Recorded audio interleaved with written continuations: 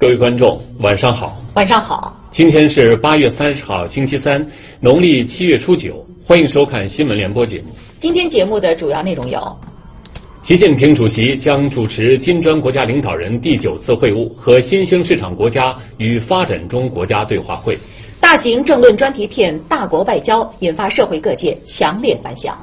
李克强主持召开国务院常务会议。12届全国人大常委会第29次会议举行联组会议，审议并专题询问脱贫攻坚工作情况报告。张德江出席。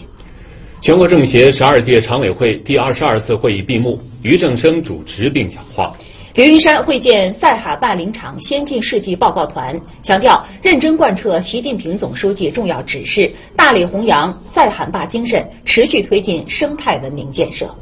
将出席金砖国家领导人厦门会晤的几内亚和埃及领导人表示，对此次会晤充满期待。以下来看详细报道。金砖国家领导人第9次会晤将于9月3日至5日在福建省厦门市举行。国家主席习近平将主持金砖国家领导人第9次会晤和新兴市场国家与发展中国家对话会，并出席金砖国家工商论坛开幕式等有关活动。外交部今天在北京举行中外媒体吹风会，介绍了有关情况。9月3号下午至4号上午，中方将举办迄今规模最大的金砖国家工商论坛。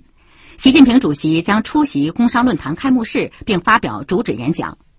9月4号上午，金砖国家领导人会晤将在厦门国际会议中心开幕。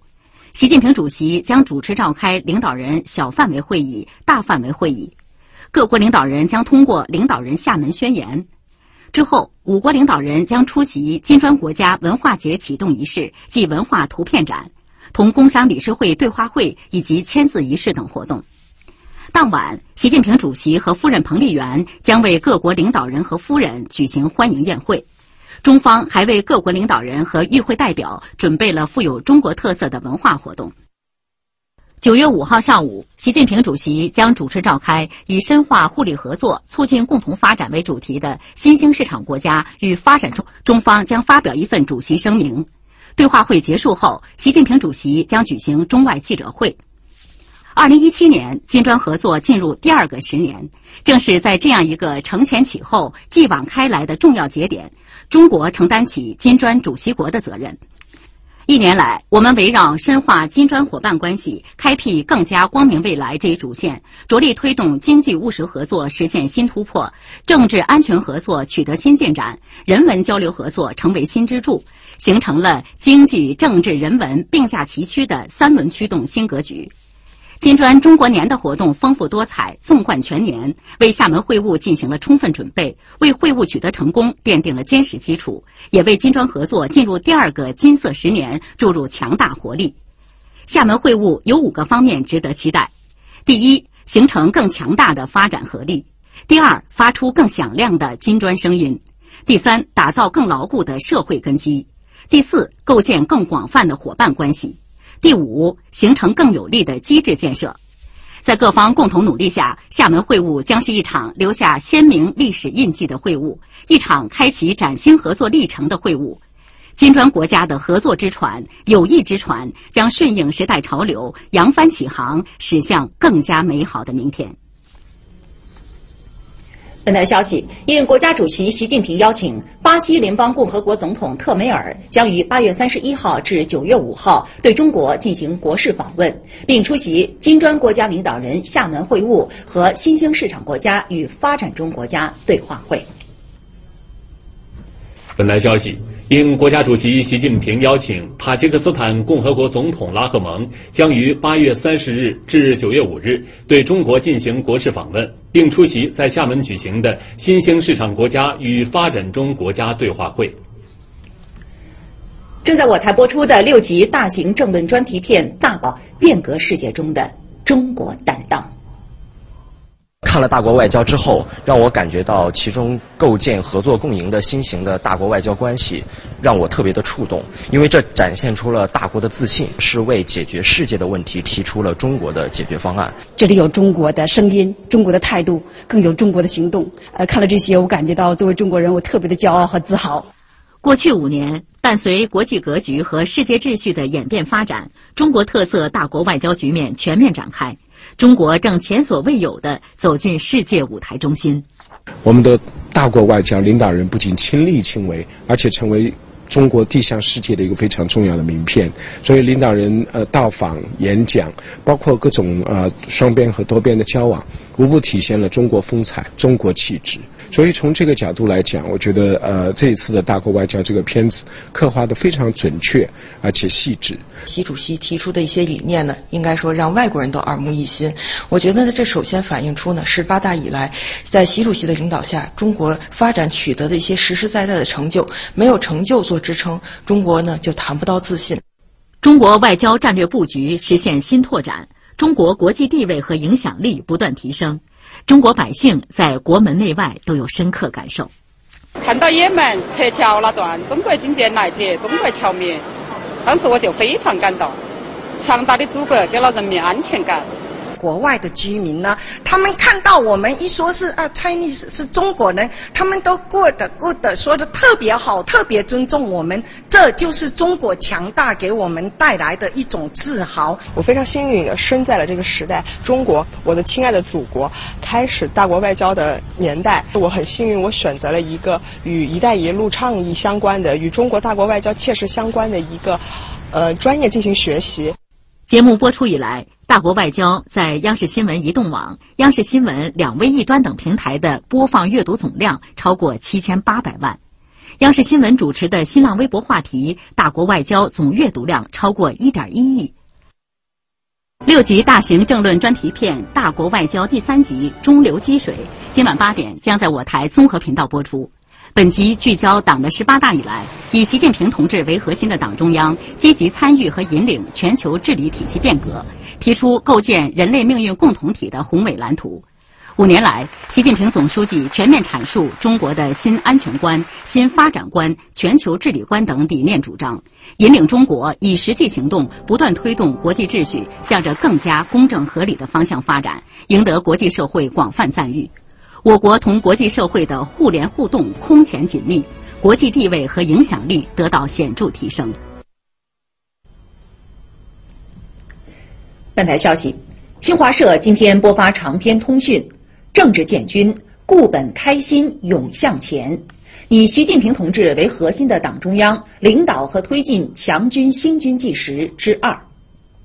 文章详实记录了党的18大以来，以习近平同志为核心的党中央聚焦新的历史条件下，党从思想上、政治上建设军队的重大问题，鲜明提出人民军队政治工作的时代主题，带领人民军队重塑思想、重塑作风、重塑政治生态，立起政治建军新方略，立起革命军人新标准，立起人民军队新样子，向着强军目标昂首急进。文章指出，沿着习主席开辟的新形势下政治建军道路，全军始终把听党指挥作为军队建设的首要，把思想政治建设摆在首位，确保官兵在思想上、政治上、行动上同党中央、中央军委和习主席保持高度一致，坚决听从党中央、中央军委和习主席指挥。广大官兵不断强化4个意识，自觉忠诚核心、拥戴核心、维护核心，强军之魂被赋予新的时代内涵，领航的旗帜在官兵心头高高飘扬。国务院总理李克强8月30日主持召开国务院常务会议，决定推广一批具备复制条件的支持创新改革举措，为创新发展营造更好环境，确定促进健康服务业发展措施，满足群众需求，提高健康水平。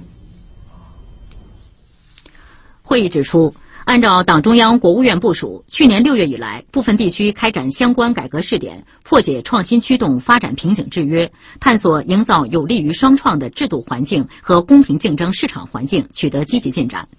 会议决定将目前比较成熟的若干改革举措在更大范围实施，绝大部分推向全国。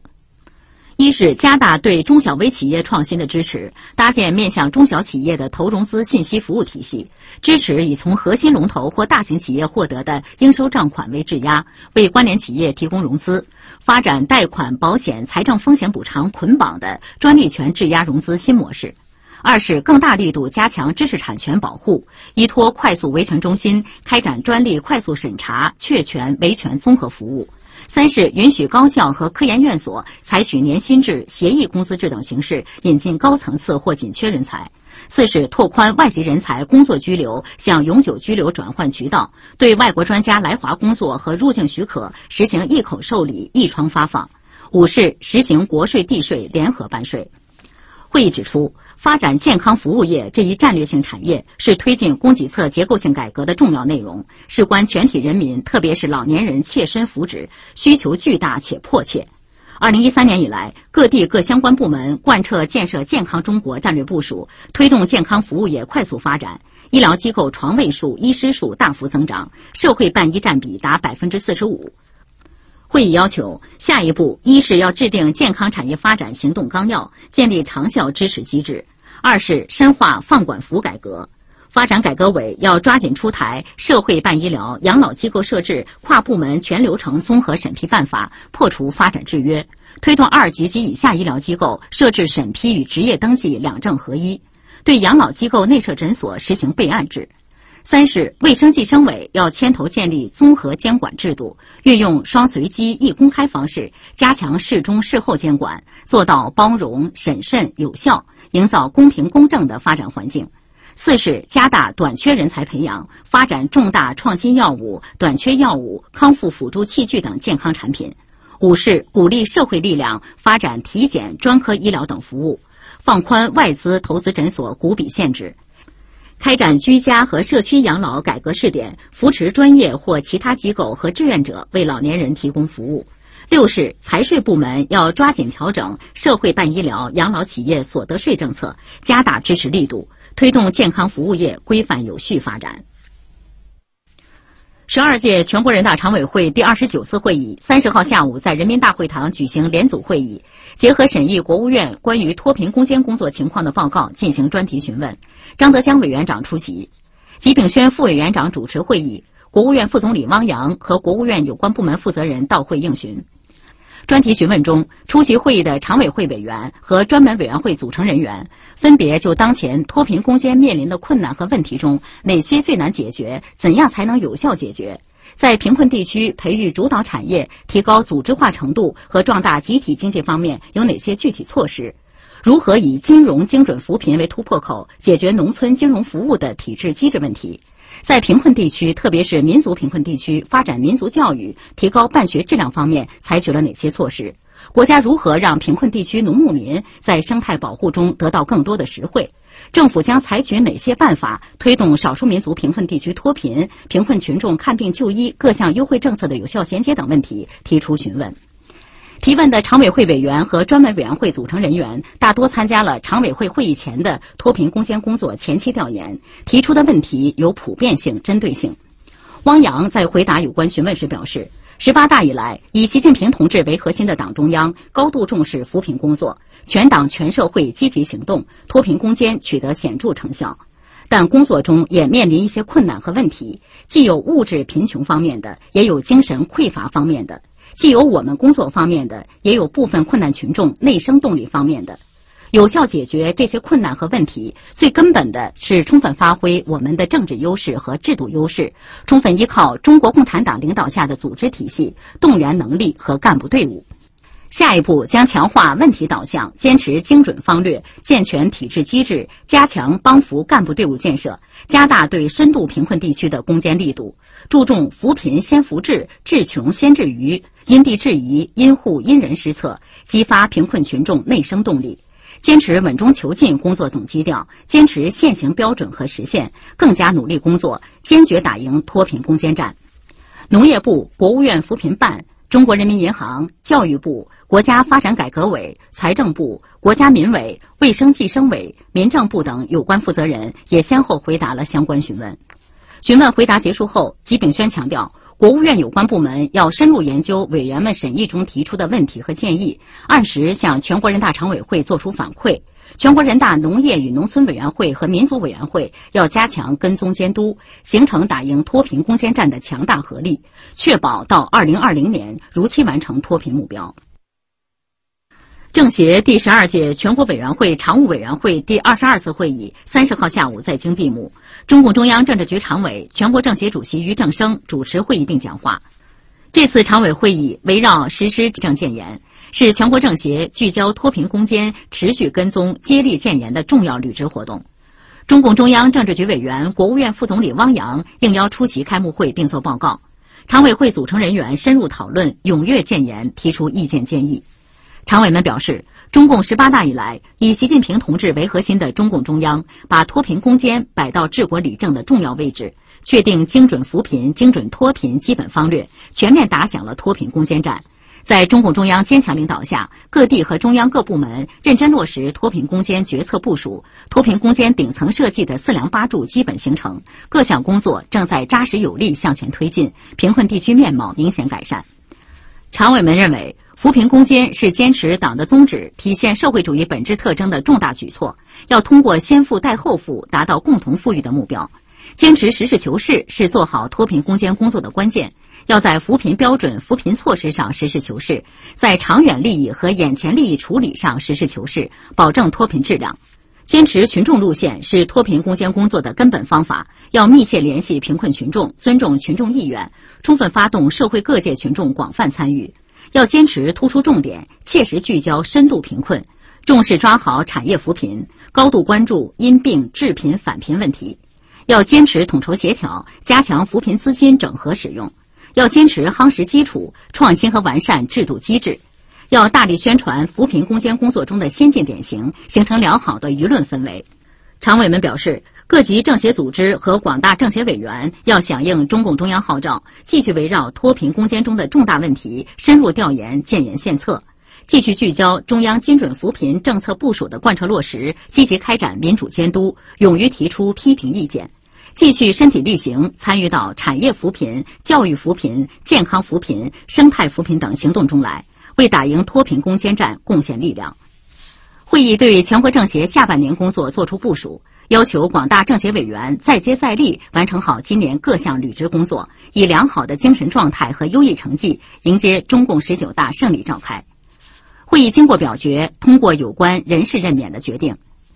闭幕会前举行了学习讲座，中国探月工程总设计师兼嫦娥4号任务总设计师吴伟仁应邀做了我国航天事业的发展现状及展望的讲座。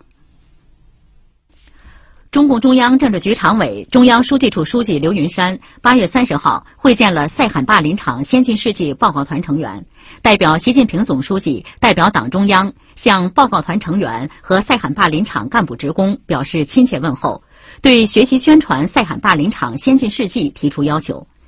习近平总书记日前作出重要指示，称赞塞罕坝林场是推进生态文明建设的生动范例，号召全党全社会大力弘扬牢记使命、艰苦创业、绿色发展的塞罕坝精神，持之以恒推进生态文明建设，努力形成人与自然和谐发展新格局。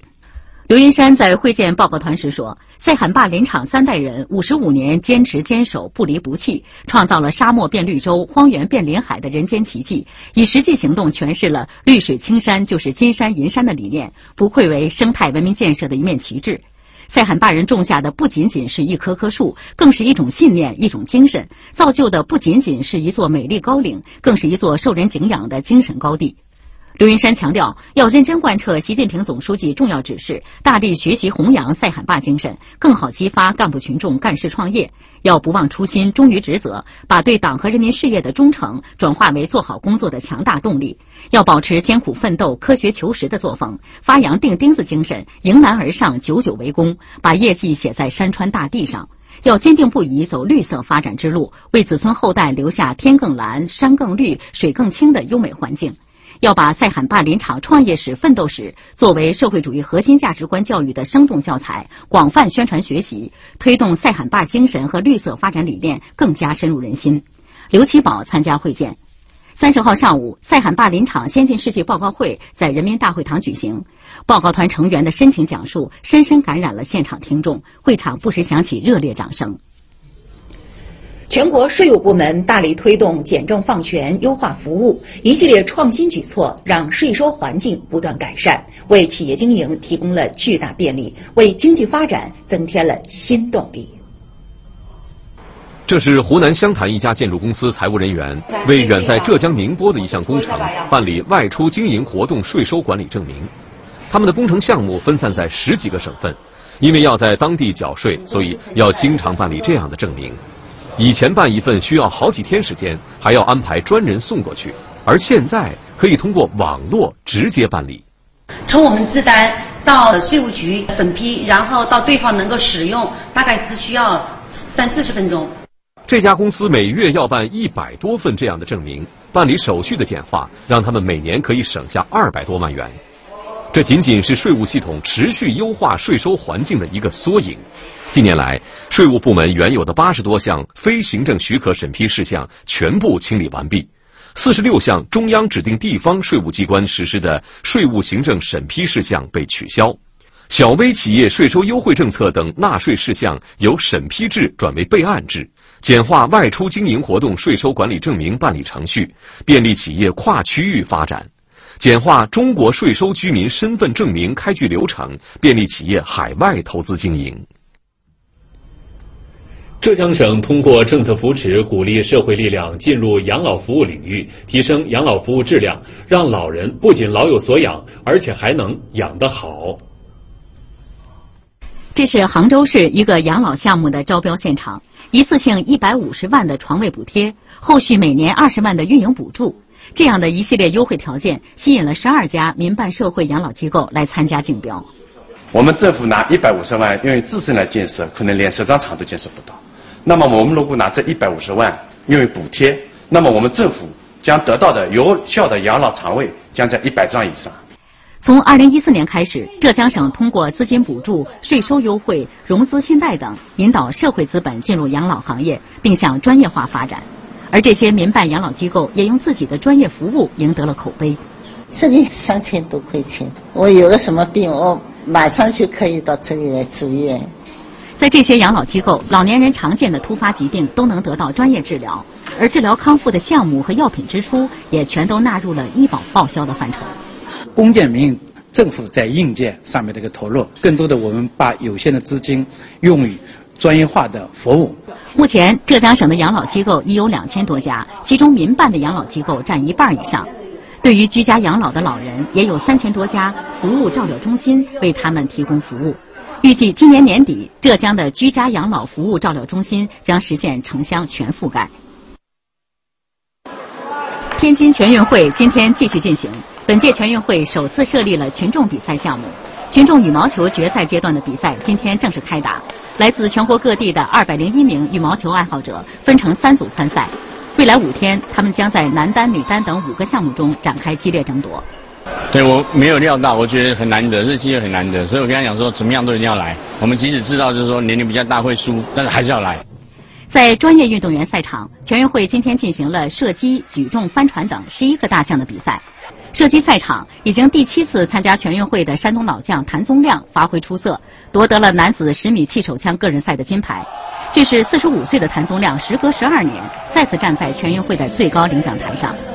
赛艇比赛今天全部收官，7项比赛中，首次在全运会上出现的跨省组合选手赢得了其中的3项冠军，成为一大亮点。再来看联播快讯。发展改革委、保监会等31个部门签署备忘录，对保险领域违法失信相关责任主体实施联合惩戒。措施包括限制设立证券、保险、商业银行等机构，以及限制部分消费行为等。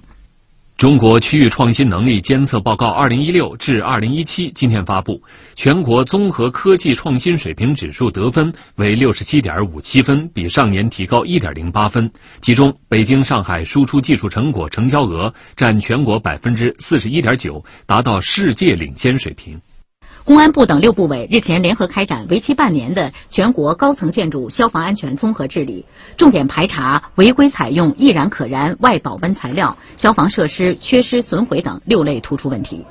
今天，北京冬奥组委与伊利集团正式签署合作协议。北京冬奥组委自今年2月全面启动市场开发计划以来，进展顺利。截至今天下午4点，贵州纳雍山体崩塌现场已搜救出31人，其中23人死亡，8人受伤，仍有12人失联。目前救援仍在紧张进行，各路救援力量共2000余人参与到抢险救援中。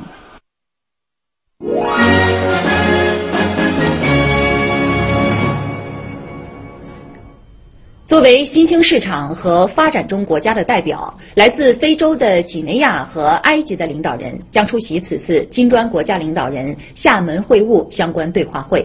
行前，两国领导人对记者表示，对此次会晤充满期待。非盟轮值主席国几内亚总统孔代表示，几内亚希望加强与金砖国家的合作，并从金砖国家的发展历程中吸取经验。我们非常希望能加强和金砖国家的合作，因为金砖国家都是新兴经济体国家，有些和我国一样曾是欠发达国家。我们可以从这些国家的发展历程中吸取很多宝贵的经验。目前和我们合作最深入的金砖国家是中国。我们两国的合作关系稳定并不断发展，相信中国提出的共赢合作理念能造福更多非洲人民。孔代还表示，感谢中国长期以来的支持，感谢中国政府帮助几内亚政府和人民抗击埃博拉疫情。埃及总统塞西也同样应邀出席此次厦门会晤。他对中国媒体说，此次会晤向广大新兴经济体和发展中国家提供了一个很好的交流机会，期待就共同关心的问题和挑战进行沟通，加强南南合作。塞西表示，在当前国际形势下，发展中国家应更多参与全球经济治理，做出符合发展中国家国情和需求的决策。下面请看国际快讯。联合国安理会29号发表主席声明，严厉谴责朝鲜当天进行的导弹试射，要求朝鲜严格遵守联合国相关决议，立即停止导弹试射，并放弃所有核武器以及现存的核计划。我外交部发言人今天指出，安理会主席声明包含2个重要方面：一是采取有效措施阻遏朝鲜核导进程；二是强调以和平的政治外交手段解决半岛问题。在叙利亚军方监督下，700多名极端组织武装人员及其家属28号从叙利亚和黎巴嫩边境的加拉蒙地区撤离，前往叙利亚东部戴尔祖尔省的极端组织据点。这也是叙利亚军方发起打击极端组织军事行动以来，极端组织成员首次成规模的从控制区撤离。据伊朗新闻电视台29号报道，伊朗国防部长阿米尔哈塔米表示，目前伊朗的弹道导弹潜力令人满意，伊朗的防卫能力不会比敌人落后，伊朗将继续发展弹道导弹技术。从飓风减弱为热带风暴的哈维已在美国德克萨斯州肆虐了4天左右的时间，造成的死亡人数升至18人。哈维带来的降雨已累计达1320毫米，创下了单个热带气旋给美国本土带来的最大降水量记录。美国第4大城市休斯敦内涝严重，城市交通仍处于瘫痪状态。近日，休斯敦还发生了犯罪分子趁乱抢劫盗窃的案件，为此，休斯敦市已开始实施宵禁措施。印度金融中心孟买近日遭遇暴雨袭击，已导致至少6人死亡，孟买市内交通陷入瘫痪状态。据当地媒体报道，尽管目前孟买处于雨季，但此次降雨持续时间长，雨量大，加上城市排水系统老旧，目前孟买市内积水严重，公交、轻轨等停运，大量航班取消。今天的新闻联播播送完了，感谢收看。更多新闻资讯，您还可以关注央视新闻移动网，下载地址可搜索央视新闻加。再见。再见。